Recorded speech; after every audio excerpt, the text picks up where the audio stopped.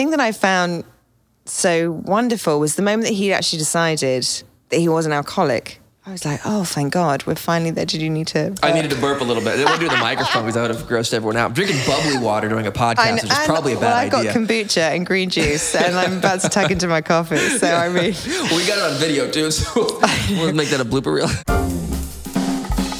Come and stay a while amid the British charm that is called my brain. I'm a journalist and pastor in California, but don't hold that against me. I wasn't brainwashed. I chose to leave my atheism on my own accord, consequently after 2 sips of Kool-Aid. But that's for another time. These opinions are my own, most of the time. The humour was learned of a book I found in a hedge, and the dreamer in me, well, she's here to stay. So, you're very welcome. I was saying to you just off the podcast now, I did not know who you were last week. Mm-hmm. I had dinner with 2 friends who were raving about their new workplace and their new boss and how inspired and I can't even say the word, innovative, the culture that you've created. So I knew about the Adventure Challenge, which we'll have to explain to my listeners what on earth that is. Yes. And then the very next day, I started hearing other people raving about you. And before I knew it, half of Reading, California are actually working for you at the moment. The goal is to take over the whole city. Great. And then America. America, yeah. America next. Yeah, absolutely. So by the time you're 30, Trump's in trouble. Yeah, exactly. Yeah. Oh, God, no, not president. I'll just, I'll pay somebody else. Well, you won't get to have as much fun if you were that. I'm like, it's so much more fun just being a CEO and not running the world. Right, yeah, exactly. So you have a podcast called The Fail Journal. And so that's when I was like, okay, twice in a week he's been mentioned to me. He's got a very intriguing title for his podcast. Mm-hmm. And I'm a 3 on the Enneagram, and failure terrifies me. But I'm also very fearless in some ways as well. You seem so it doesn't make any sense. Mm-hmm. Like a lot of my closest friends are working in sex trafficking and will hang out at brothels with guns to their head, and that isn't a problem for them because they've got a mission and a vision to save these girls. Wow. Whereas spiders, however, terrifying. so I'm right with you there. Yeah. Okay, because I feel like you're not scared of failure, and yet I'm also kind of intrigued to ask you the question of like, what does terrify you then? Spiders. Anybody who knows. For my birthday yesterday, someone got me one of those boxes where you open the lid and a spider jumps out. No, that's not funny. It wasn't. Well, I knew what it was when I opened it because I was like, if there's a spider in here, I'm going to hate you. And then I opened it and the spider just like jumps out. Stop it. I hate the spiders. Jumpy spiders. No one wants a jumpy spider, never mind just a normal spider. No. It could have been worse. They could have given you an actual real live black widow. Oh, God. When I was in high school, I had to feed them at this job I worked. I worked at an insectary. What? And I had to put flies in these black widow spiral webs. Stop it. And you'd see them go and just eat them. Oh, it was horrifying. I've been contending with one black widow spider in my trash can for the last 18 months. It's been a continual battle. He's not going. He's staying. Why don't you set him on fire or she, I don't know what burn the whole trash can. I know. I actually was willing to throw it into the car fire when we had. It's actually 2 years ago, but I think even that wouldn't have penetrated his life. It was just awful. Wow. I don't know what to do. Anyway, I'm fascinated by you because of all the things that you stand for, and especially I think, given the sort of spiritual journey we've gone on. People are quite terrified. We should be the most fearless bunch if we're believing in God and something beyond ourselves. Absolutely. But this fear of failure, I'm wondering whether we're so scared of misrepresenting God because we say that we follow as a Christian. Yeah. I wanted to get your thoughts on that. Straight in. No, help me understand the question a little bit better. Why Christians are afraid of failing? I think so. Or is that true? Is that true? Maybe we're not. Well, some. I feel like Christians will blame failing on God shutting the door or there not being favor on their life. Totally. Like, I just don't have the favor to do this. And it's like, actually, there's a lot of favor in failing because there's a lot of character development in the process. Yeah. You got to learn how big God actually is. And you develop in that journey. And I'm like, there's so much favor in the process of failing, and people are like, oh, it's just not my season for this, or I just didn't feel the favor. There's so much favor on your life right now because all this stuff is happening. It's like, there was favor, on my life when I was losing hundreds of thousands of dollars and the company wasn't successful, or I was auditioning and I was failing. Like, that was favor because now I get to use that to help other people. It just didn't feel like favor in the moment. And so I don't know if that answers your question, but no, that's great. I feel like, Christians could be afraid of failing because they feel like maybe that's evidence that they're not supposed to be doing something. Yeah. And I'm like, and that's why I feel like Christians aren't the ones always succeeding in different industries, because they typically seem to blame failure on God or a spiritual reason rather than it being a natural part of the process for success. Yeah. So like one of my favorite things in failure is not the opposite of success, but a prerequisite. Yes. This feels like your mantra. I think this is going to be on your epitaph when you die. Yeah. Like that would be your tombstone. If I die. I'm going to get so good at failing now that I'll never die. That's good. Just so your main aim in life is really just divide death. Yeah, exactly. Like, live forever. Nope, don't want to live forever. Actually, I have a time here and then I'm going to leave. Right. What was the moment that you actually had this revelation about the beauty of failing? The weird thing is, I think growing up, there was a revelation that I didn't know how to put to words. So one day I was watching television, watching a basketball game. I saw this basketball player spinning a basketball on his finger. And I was like, oh man, I want to learn how to do that. I thought, I bet if I lock myself in a room for an hour, I can learn how to do that. And so I locked myself in the room for an hour and practiced spinning a basketball, kept falling. Within an hour, I had it. And the same thing, I saw a friend juggling, and I was like, I bet if I lock myself in a room for an hour and practice that, I can get to juggling. I can learn how to juggle. So I did the same thing. And there was this pattern where I understood you keep making mistakes, and eventually your body clicks, muscle memory happens, and you learn how to do it. Wow. And so when I started pursuing acting, I had the same mindset. It was like, I need to go to 100 auditions, and if I haven't booked something by the 100th audition, then I can quit. But within that 100 attempts, I'll learn. And so I don't think I knew the proper words to say as far as like why failure was important to me, but there was something in me that said, you just keep getting it wrong. Eventually you'll get it right. And that's part of the journey. But we're so scared of the failure because we look insignificant. We look ignorant. We look like amateurs. And with social media, everyone's trying to project this image of perfection, this image of success, where it's like all of you people are pretending to be successful. You'll never be successful because you're not actually doing what it takes to accept the humiliation of failure so you can learn from that and grow into being successful. Does that make sense? It totally makes sense for me. And yet, so I wonder whether there's a connection between self-compassion and when we make mistakes, get it wrong. I'm doing quotes, but I'm doing this in a podcast. Quote unquote. Yeah, thank you. Yeah. So that's my concern for me is the journey of how cruel I am to myself. Because sometimes friends around me are really kind to me when I'm making mistakes. Absolutely, yeah. So was that something that you had to learn then? I think... Or is it just sheer determination and ambition and a vision for your life? I think positive self-talk is huge. Yeah. I'm very compassionate towards other people when they make mistakes or fail. Yeah. You know, if I have a friend who's doing stand-up comedy at an open mic, he tells a joke that falls flat. In my heart, I'm like, dude, you're trying, you're doing your best, good job. But if I'm doing something like that and it falls flat, I think everyone's judging me. Well, that naturally, I'll feel like, everyone's judging me. But then if I go to the audience perspective and say, if I was in the audience, I would be loving the shit out of you in that moment. That's so true. So in this moment, I'm going to assume that everybody is sending me love and acceptance and compassion. And in return, I'm also going to give myself that love and compassion. And at the end of the day, it's like, I really don't care what you think right now. Because even if it doesn't look pretty polished or perfect in this moment, in 5 years, it'll look better. And so for me, it's always felt like kind of like a hero's journey, I guess, where every embarrassing moment, unfortunate story or time where you fall flat on your face, I'm thinking, I can't wait to use this in the future to help somebody else who's going to be where I'm at right now.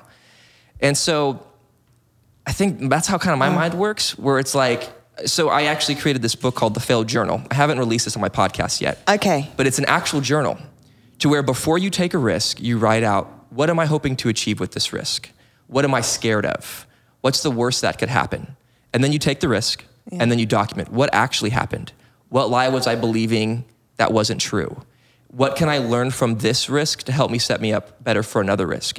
And what that does is it starts to pre-wire your brain for when you're about to take a risk. You're already thinking, win or lose, this is going to be for my benefit. Yeah. So like asking somebody out on a date. Yeah, let's talk about relationships. Oh, yeah. It's perfect for dating. Because you sit there right and you're like, why am I asking this to go on a date? Well, I want a family someday. I have a value marriage, and and if in my future, this is something I really want. So this is why I'm taking this risk. What's the lie that I'm believing? She'll think I'm creepy by telling her she's cute and I want to take her out to coffee. See, I've never, any guy that's ever asked me out, I've never thought that about them. Yeah, and I've never felt that way if a girl asks me out. And I've never had a girl think that was creepy if I ask her out. Yeah. But the weird thoughts, like the accuser puts these weird thoughts in our heads of these things that they're gonna say or they're gonna feel. And so, but it's just fun to document the beginning, because after you do it, you realize, I had no reason to be afraid. Yeah. And so the next time I do it, there's more confidence, because you're like, oh yeah, this was, so. Totally. I think it's just practice, but being intentional with the practice. So not just going out and embarrassing yourself and be like, oh, that was a failure, but being intentional with what you do with that failure. Are you processing through it? Are you giving yourself compassion? Because if you're not processing through your failures, I feel like they get stored into our hearts as trauma rather than education. And trauma doesn't help you grow. It just shuts you down more. Oh, I think it's actually probably been, in my life, it's certainly been the thing that's caused probably the most hopelessness. If I've allowed it to take control. Interesting. Does that make sense? Yeah, so in which way? The trauma being, and I think maybe there's a 3 in us, that you're kind of a 3, kind of a 7. Yeah. A little mixture. Yeah. And so the thing for me is, I like to be effective and productive and explore and try things out. So there is that reverence for risking and being fearless. But at the same time, when it goes wrong, I take over responsibility. I'm nervous about my reputation. Us threes really care about our reputation. It's super important. It's so annoying. Yeah. I hate that I care about it. But the beauty is being aware of it and knowing that's your soft spot. And so you sort of work on that area and be more kind to yourself in those moments where you're about to. But the trauma for me sometimes goes, oh, what could I have done differently to have avoided that trauma? Wow. And when I'm pastoring people, I see a lot of people go, what could I have done differently? And I'm like, sweetheart, you couldn't have done anything. Yeah. And actually the beauty of this was actually growing you and building your character, building perseverance, building character, therefore building hope. 100%. And I missed out those 2 things. I just wanted to have hope, and hope would only come with favor, success, achievement. Wow. Rather than actually, when Paul talks about perseverance will create character and character creates hope. Yeah. I'm like, frick. I forgot about that verse. Yeah, I know. Literally talks about failing. Totally. So anyway, I'm fascinated by you on so many different levels. Also, I love the fact that you've mentioned in one of your podcasts that you love auditioning. I love it. Yeah. And I hated it. Absolutely hated it. I'm curious to why you hated it. I hated it because I started as a casting director. Okay. So I knew the dialogues when people left the room. I wish I hadn't been exposed to it. Yep. Because actually, the people that were most impressive to us were the ones that came in not caring so much about our opinion about them. They just came in, did the gig, it was right or not. Like you said, you know whether you've got it or not pretty much that day. It's like a fun test all the time. Yep. And I think you're also learning so much about yourself, or what you are and what you're not. You're learning the parameters of the gifts that you bring to the table as an actor or an actress. Mm-hmm.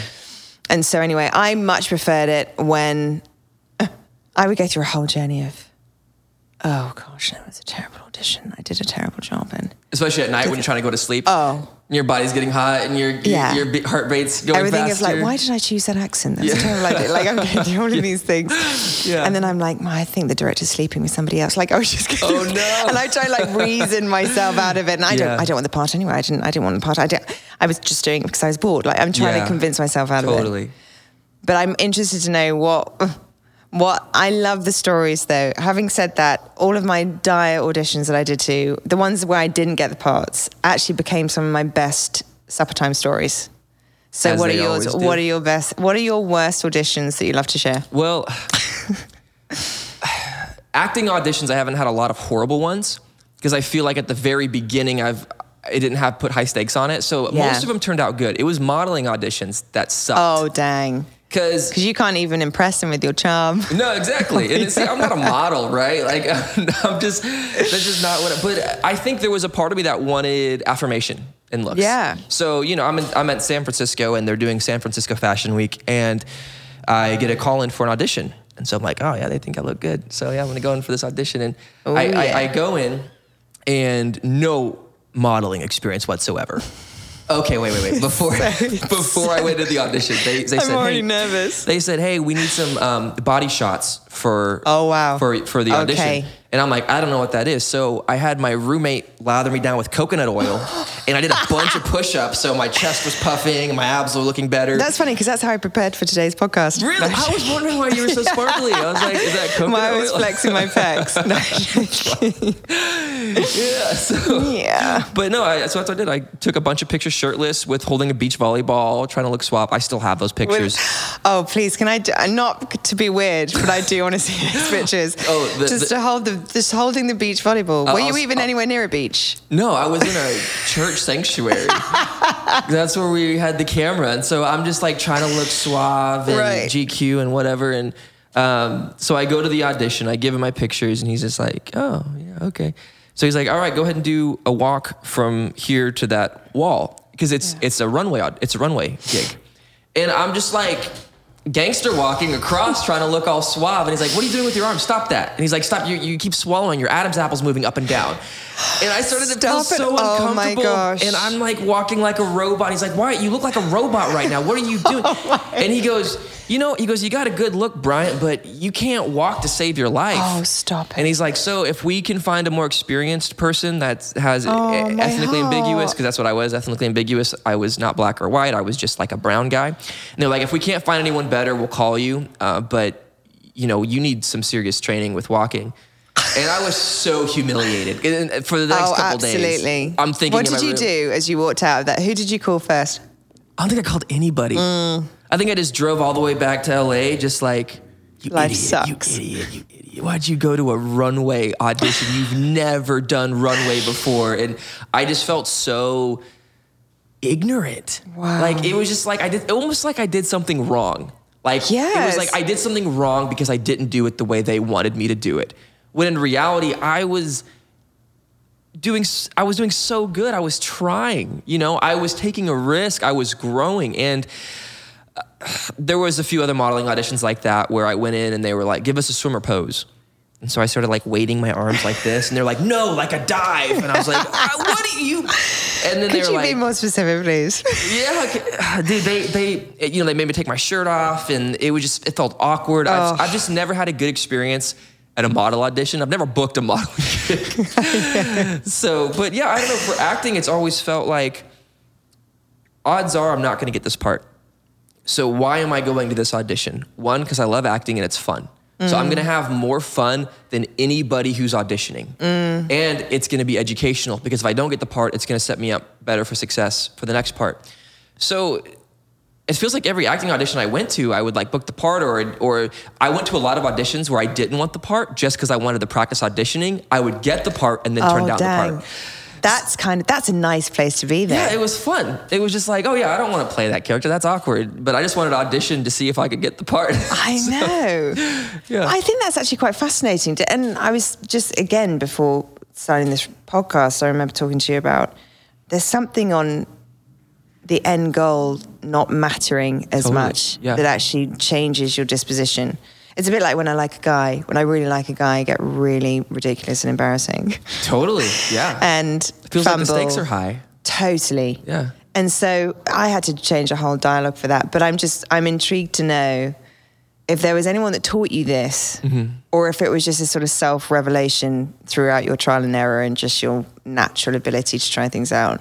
I'd like to say that I'm just so intuitive, full of wisdom. I'm the chosen one. Yeah, exactly. No, I think, like I said before, I didn't have language to put to it. There was things inside of me that felt like you have to do this in order for it to work. And then I think maybe it was Will Smith or J.K. Rowling's. Oh, yeah. Because they talk a lot about failure. And they talk a lot about how much it built who they were today because of the failure. And if they would have just skipped the process of failure, they wouldn't even have a journey on how to help other people get to where they are. Wow. So like, if you just get lucky and become super successful, you can't actually use that to benefit other people. Right. You know, it's like, oh, no. So when I started this company, these were my pitfalls. This is the mistakes I made. I can help you avoid these. You know, if the first thing you do works, you're like, oh, I don't know, the first thing I did worked and I'm successful now. And so I'm like, because one of my passions in life is to help other people and to lead other people to success. I can't lead other people to success unless I know where the pitfalls are, where the failure is. Right. So it's just... My question to you is going to be, would you have even started a podcast on failing until you'd become successful? It's interesting. Because, I'll tell you something. I had the idea for the Fail Journal the same time I got the idea for the Adventure Challenge. Okay. So and maybe this is the 3 in me, I've always felt like I was really successful even when I wasn't.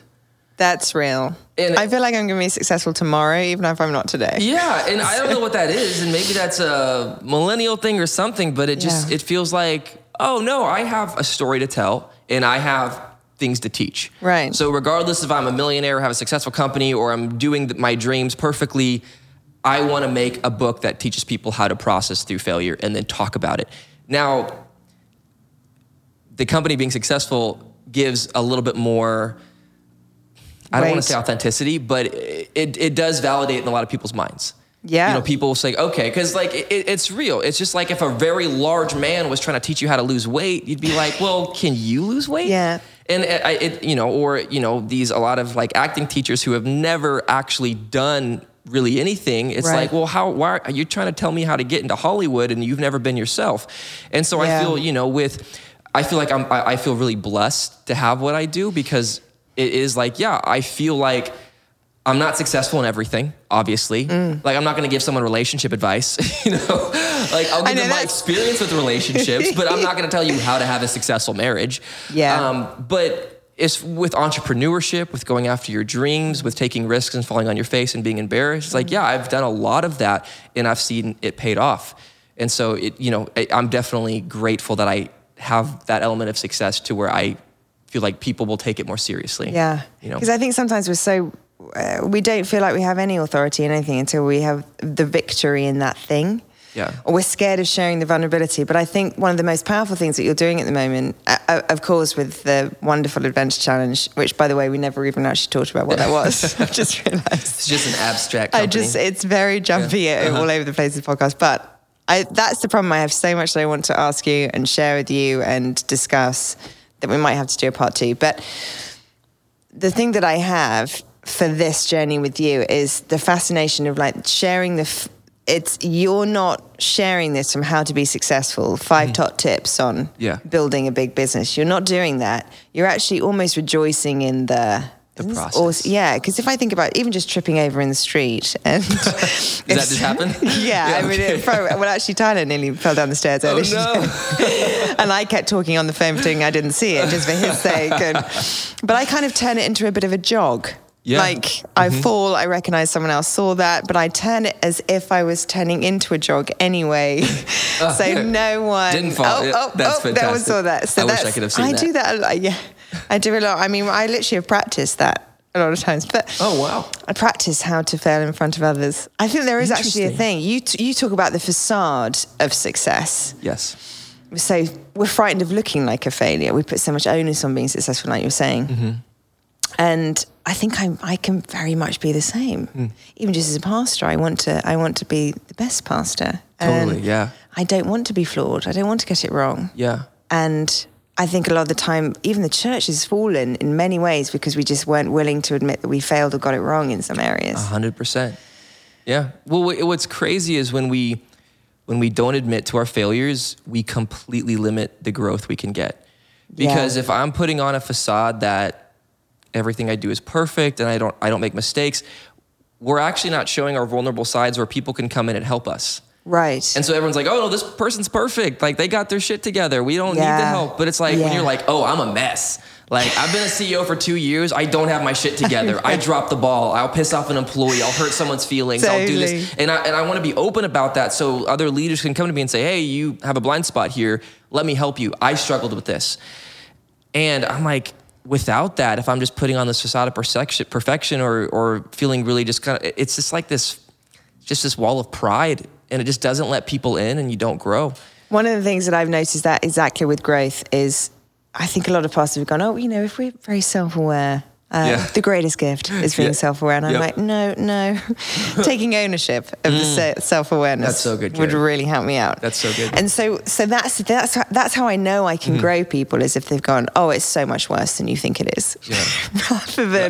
rather than, no, I don't know what you're talking about. This isn't, Yeah. And that's probably one of the biggest things that I long for in a relationship is I just want a guy that takes ownership. He doesn't have to be perfect. He can totally have it, or he can have a very wonky past. Totally. I'm really not worried about that. Yeah. It's what he's taking ownership today and owning the failures when he's doing it, and vice versa, being a graceful place when I get it wrong too. Isn't that crazy? That is very attractive quality. Yeah. When someone doesn't have all their stuff together, but if you're able to confront it even and be like, this is how I'm experiencing you, and they don't put shields and walls up and they go, oh my God, I'm so sorry, I'll work on that. Like, thank you for revealing that to me. Yeah. To me, that shows so much more character than the worship leader on stage who acts like she has everything together and, she's flawless and So it actually does become quite intimidating. It does. Because they're like, well, I'm sorry, I don't know what to bring to the table for you. I can bring my mess, but I don't know what else I can bring.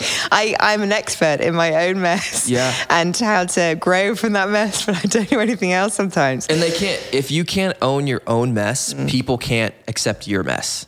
Yes. And so you feel that too when you're being vulnerable and messy, and they're like, it's like, I feel like you're not even looking at yourself. Because and when it's the tumbleweed in the room. Because your eyes shared too much. Thanks so much. I remember once going, do you know one of my favorite places to be in the entire world?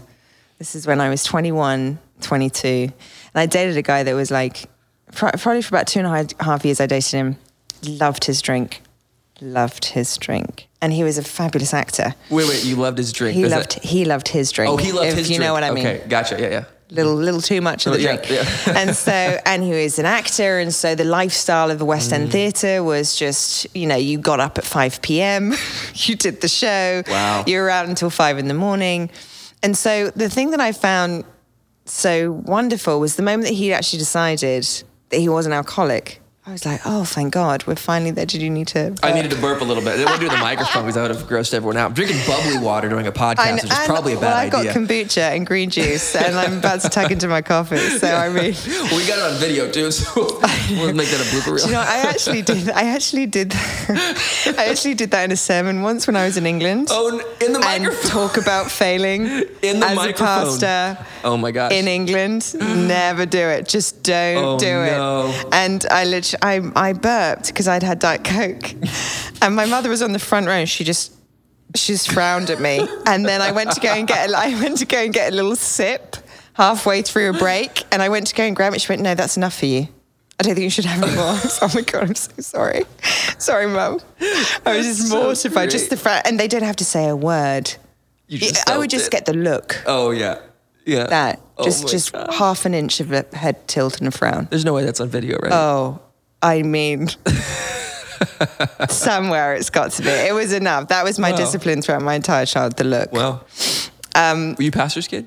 I was. Okay. PK, me too. I don't know anyone in California that isn't a PK these days. Yeah, everyone's a freaking PK, especially for all the, people who go to the ministry school here. Yes. Yeah. And that's why I didn't want to be a pastor. Yeah.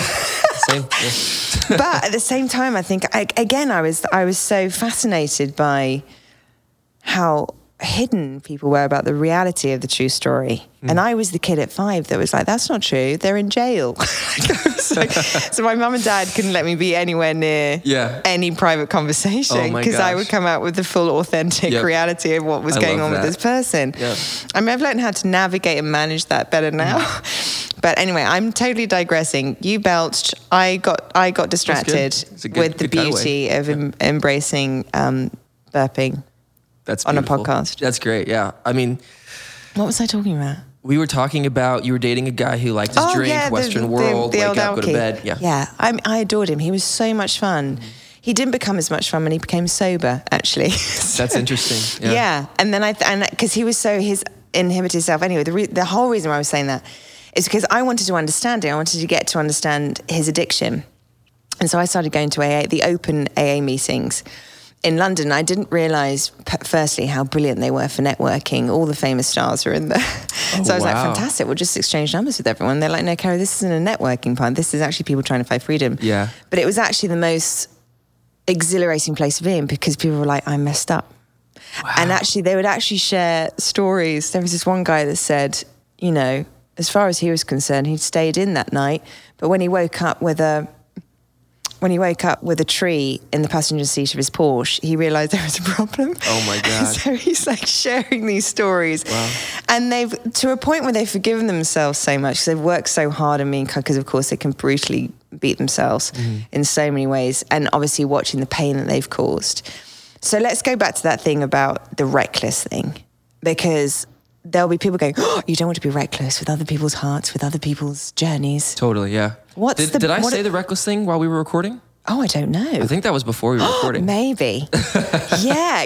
So say that. What you were sharing with me, which so was... much pressure now. What if I fail and don't get it right? What if you fail? What if you're reckless on this podcast? What did you say? Well, it was really good. I said I want to be reckless in failure. That's it. Yeah. And I want to use that carefully. Relationships, for instance.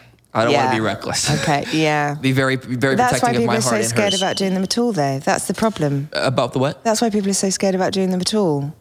They're scared of doing relationships. Yeah, well, I think there's a difference between being, reckless and vulnerable. And I'm like, I don't want to be reckless, but I do want to be vulnerable, and that can look reckless to some people because they're like, you're putting all your cards on the table. You're not supposed to do that. You're supposed to stay hidden and put walls up, and then there's all these rules, and it's like, I just want to be completely transparent with where I'm at instantly, and if you don't want to meet me there, then that's fine. We can find out real quick whether we're going to be compatible. And anybody, if I go on a coffee date, I'm not going to tell this person all of my struggles or, past. And I'm not going to go into all of that, but I'm going to be completely myself. And I'm going to make my jokes, the jokes that I want to make. I'm going to I'm going to try to take as many filters off as I can. Yeah. And in that way, I would be reckless. And the sense it's like, I'm okay with offending you. I'm okay with you thinking I'm weird or I'm awkward because I'm going to bring my full self. I'm not going to be reckless physically. I'm not going to be reckless with, I'm not going to date a million people at once and not really care about anyone's feelings. The beach volleyball doesn't get to be displayed at your coffee date. They don't get to see my modeling pics until date 3, So. Or ever. Or ever. If we're married. For the wedding night. For the wedding night, maybe a sweet treat. Exactly. But I want to be reckless with my dreams. I want to be reckless in the sense that I take the biggest risk that I can possibly take while also protecting my heart and, taking care of myself. I want to be reckless in business. I want to be reckless in public speaking. I want to be reckless with pursuing friendships. And, like I said, the word reckless is easier to translate to vulnerability, being open, being transparent. So that, I guess that's kind of what reckless means to me, is just going for it with no cards left on the table, With complete abandon. Complete abandonment, yeah. Yeah. I love that, so. I think there is something for me about, sorry, I'm just looking around this. We're currently in a studio that used to be my Pilates studio. That's so crazy, the history there. Yeah, and Bryant's literally changed it into the most awesome pad. And thank you. I'm trying to focus on this conversation, yet I'm seeing these 3 swings that are in the middle of this room and then a tennis table. What do you call that? Ping pong. Ping pong table. Ping pong table. We call, sometimes in England we call it whiff waff. Whiff waff. That's how they. Whiff waff. That's how they. Like it's like a toddler's term for like play some whiff waff. That's it. That's genius though. Yeah. Wow. I don't know where. I think it's the sound of the. I have no idea. Anyway, yeah. Whiff waff. Well, maybe that was like from Pingu or something, some sort of childhood animation. I have no idea. I think it's a very old saying in England. Whiff waff, yeah. Are you good at whiff waff? No?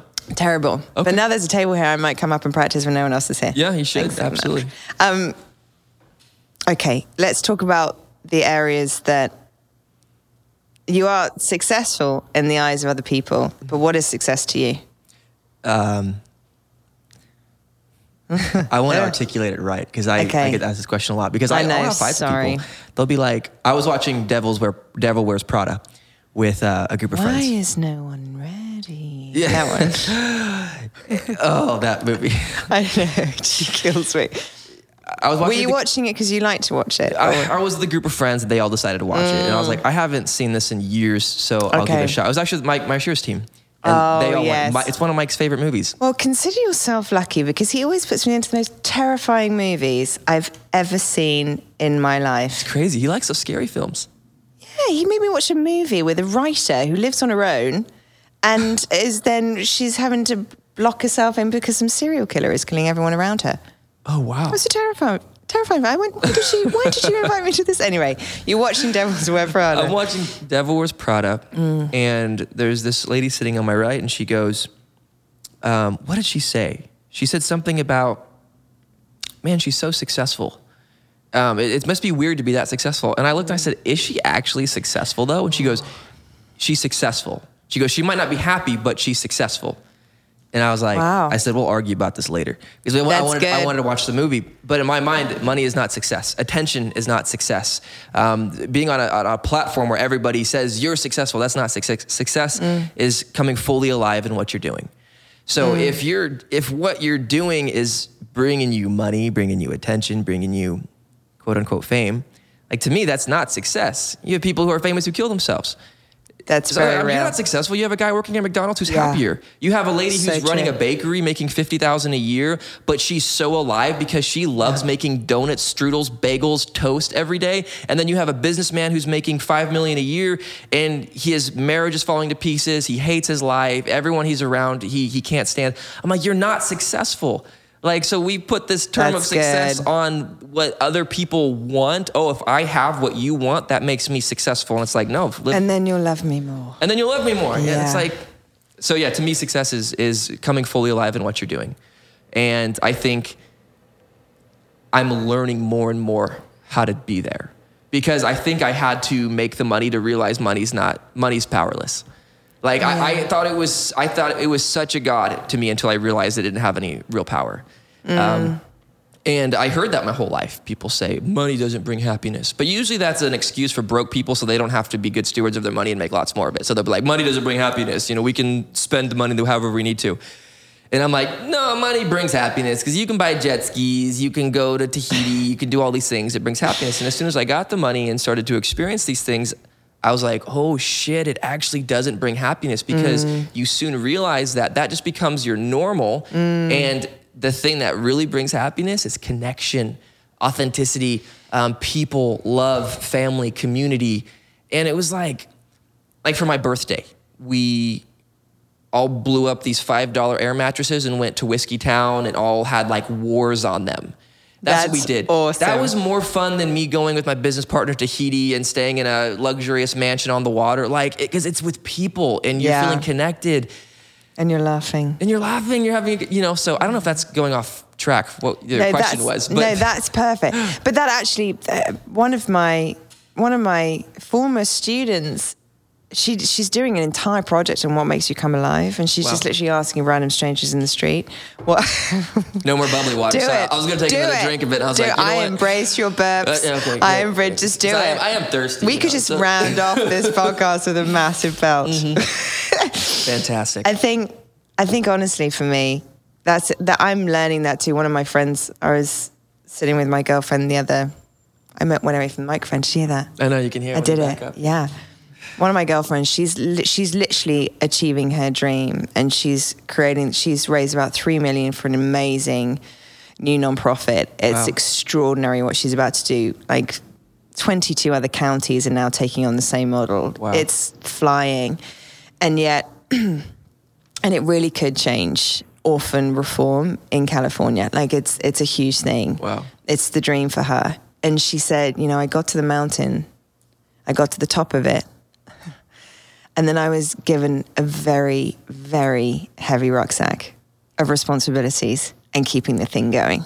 Yeah. And I think that's where yeah, we have this lovely rose-tinted lens on people that have got it all, and but I've noticed that with my friends in the movie industry, everything.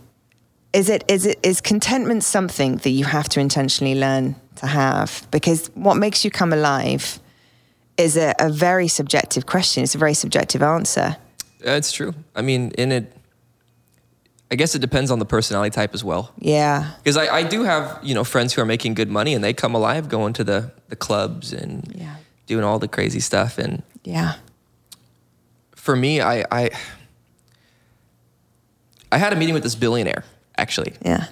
And at this point I was, because when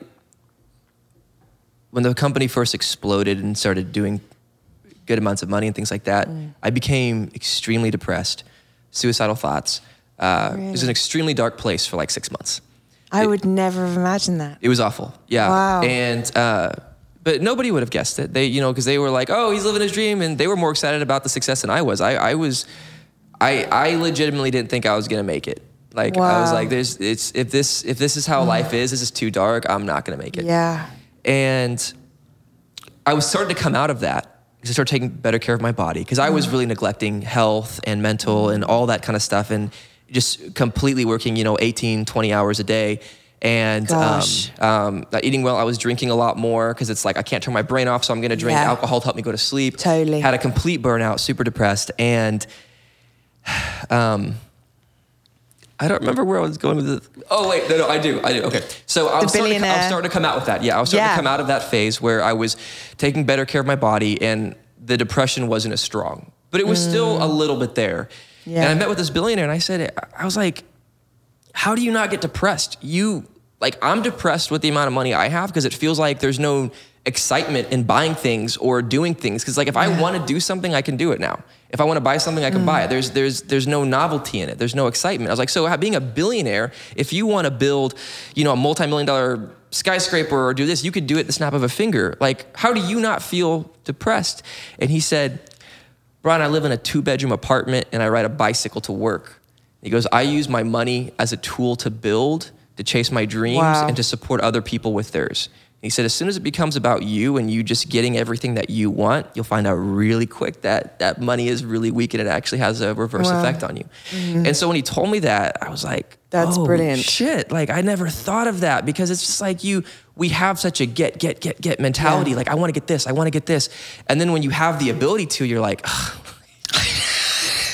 Where's the fun in that? It's like money was never meant to be used that way. It is powerful. I don't want to say money has no power, but it has the power to pursue your passions, to empower other people, to build. And it's like, but if you're just using it to flex, using it to portray yourself as an image, using it to just get what you want, then it gets really boring really fast. Thank you so much for listening to the Carry On podcast. I've so loved your messages. If you're new to this, then I'm on Instagram at Carrie Gracie, and you're welcome to DM me there. I do read my own messages. We do have a little team that help me out with it as well. And we have a Facebook page that is called Carrie Lloyd, funnily enough. So if there's anything you want me to talk about, if there's anything you wish to get in touch with us about, then you can also go on to www.carrielloyd.live. That's my main website where you can contact us through there. Always a pleasure, never a chore, darling.